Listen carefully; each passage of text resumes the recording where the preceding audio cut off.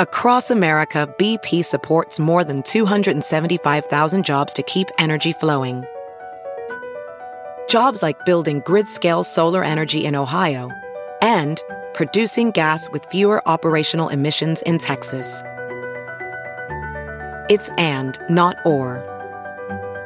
See what doing both means for energy nationwide at bp.com/investing in America.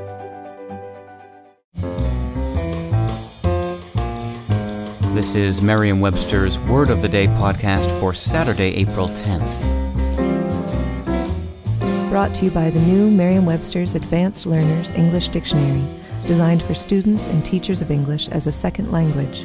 Learn more at learnersdictionary.com.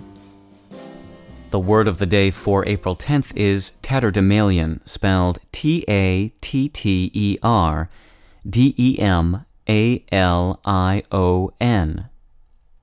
Tatter-demalion is an adjective that means ragged or disreputable in appearance. It can also mean being in a decayed state or condition, dilapidated. Here's the word used in a sentence. What he wants to do is to get the tatter-demalion main building into shape so that it can be used as a retreat for priests and laymen, perhaps with profitable results. The exact origin of the word tatter-demalion is uncertain, but it's probably connected to either the noun tatter, meaning a torn scrap or shred, or the adjective tattered, which means ragged or wearing ragged clothes. We do know that tatter-demalion has been used in print since the 1600s. In its first documented use in 1608, it was used as a noun, as it still can be, to refer to a person in ragged clothing, the type of person we might also call a ragamuffin. Ragamuffin, incidentally, predates tatter-demalion in this sense.